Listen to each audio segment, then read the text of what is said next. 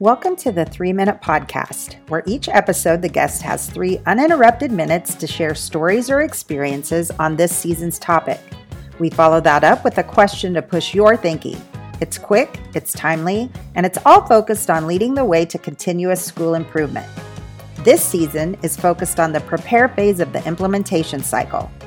During this phase, taking time to explore what to do, how to do it, and who will do it saves future time, money, and misplaced efforts. Guests this season will be sharing thinking through the lens of the leadership team and the foundational pieces of communication, leadership, collaboration, and data-driven decision-making in regards to preparing to implement.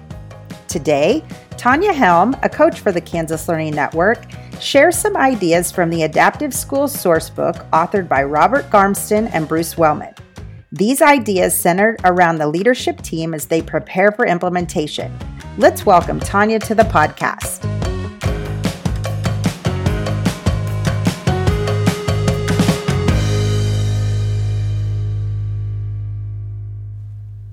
I appreciate this opportunity to continue talking about the idea of a leadership team.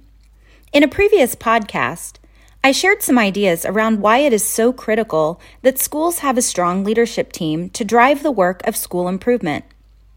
As school leaders determine which individuals might be the best fit for the leadership team, they might consider the thoughts Bob Garmston and Bruce Wellman offer in their book, The Adaptive Schools Sourcebook.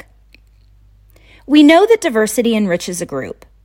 Diverse ideas help groups to form rich responses to educational perplexities. Leaders might consider choosing individuals that represent a wide range of cognitive style, educational beliefs, ethnicity, culture, gender, role, and age. Leaders might also consider, too, whether individuals possess the ability to be assertive. We know assertive group members are able to engage others with a non-defensive attitude, share verbally confident responses, and are open to collaboration. These all increase the quality of group decisions. As a member of the leadership team, individuals primarily serve in the role of an engaged participant. Skillful group members monitor and adjust their behaviors to support the other group members and the group as a whole. To do this effectively, Garmston and Wellman have identified 4 capabilities that shape the self-monitoring system of high-performing group members. They are to know one's intentions and choose congruent behaviors, to set aside unproductive patterns of listening, responding, and inquiring, to know when to self-assert and when to integrate, and to know and support the group's purposes, topics, processes, and development. These capabilities enable each group member to balance personal goals with collective goals, acquire resources for his or her own work, and share those resources to support the work of others.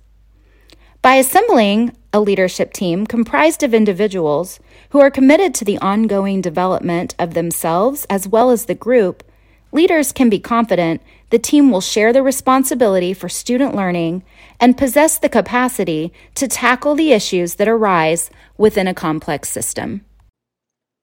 Thank you, Tonia, for sharing thoughts. I invite listeners to consider this coaching question to push thinking. How might the leadership team be intentional about including the voices of all stakeholder groups? We invite you to consider posing this question at the next leadership team meeting as a way to begin the dialogue. Today's episode is produced by Jessica Mossman with the production team of Lisa Stinson and Mary Myers on behalf of the Kansas Learning Network.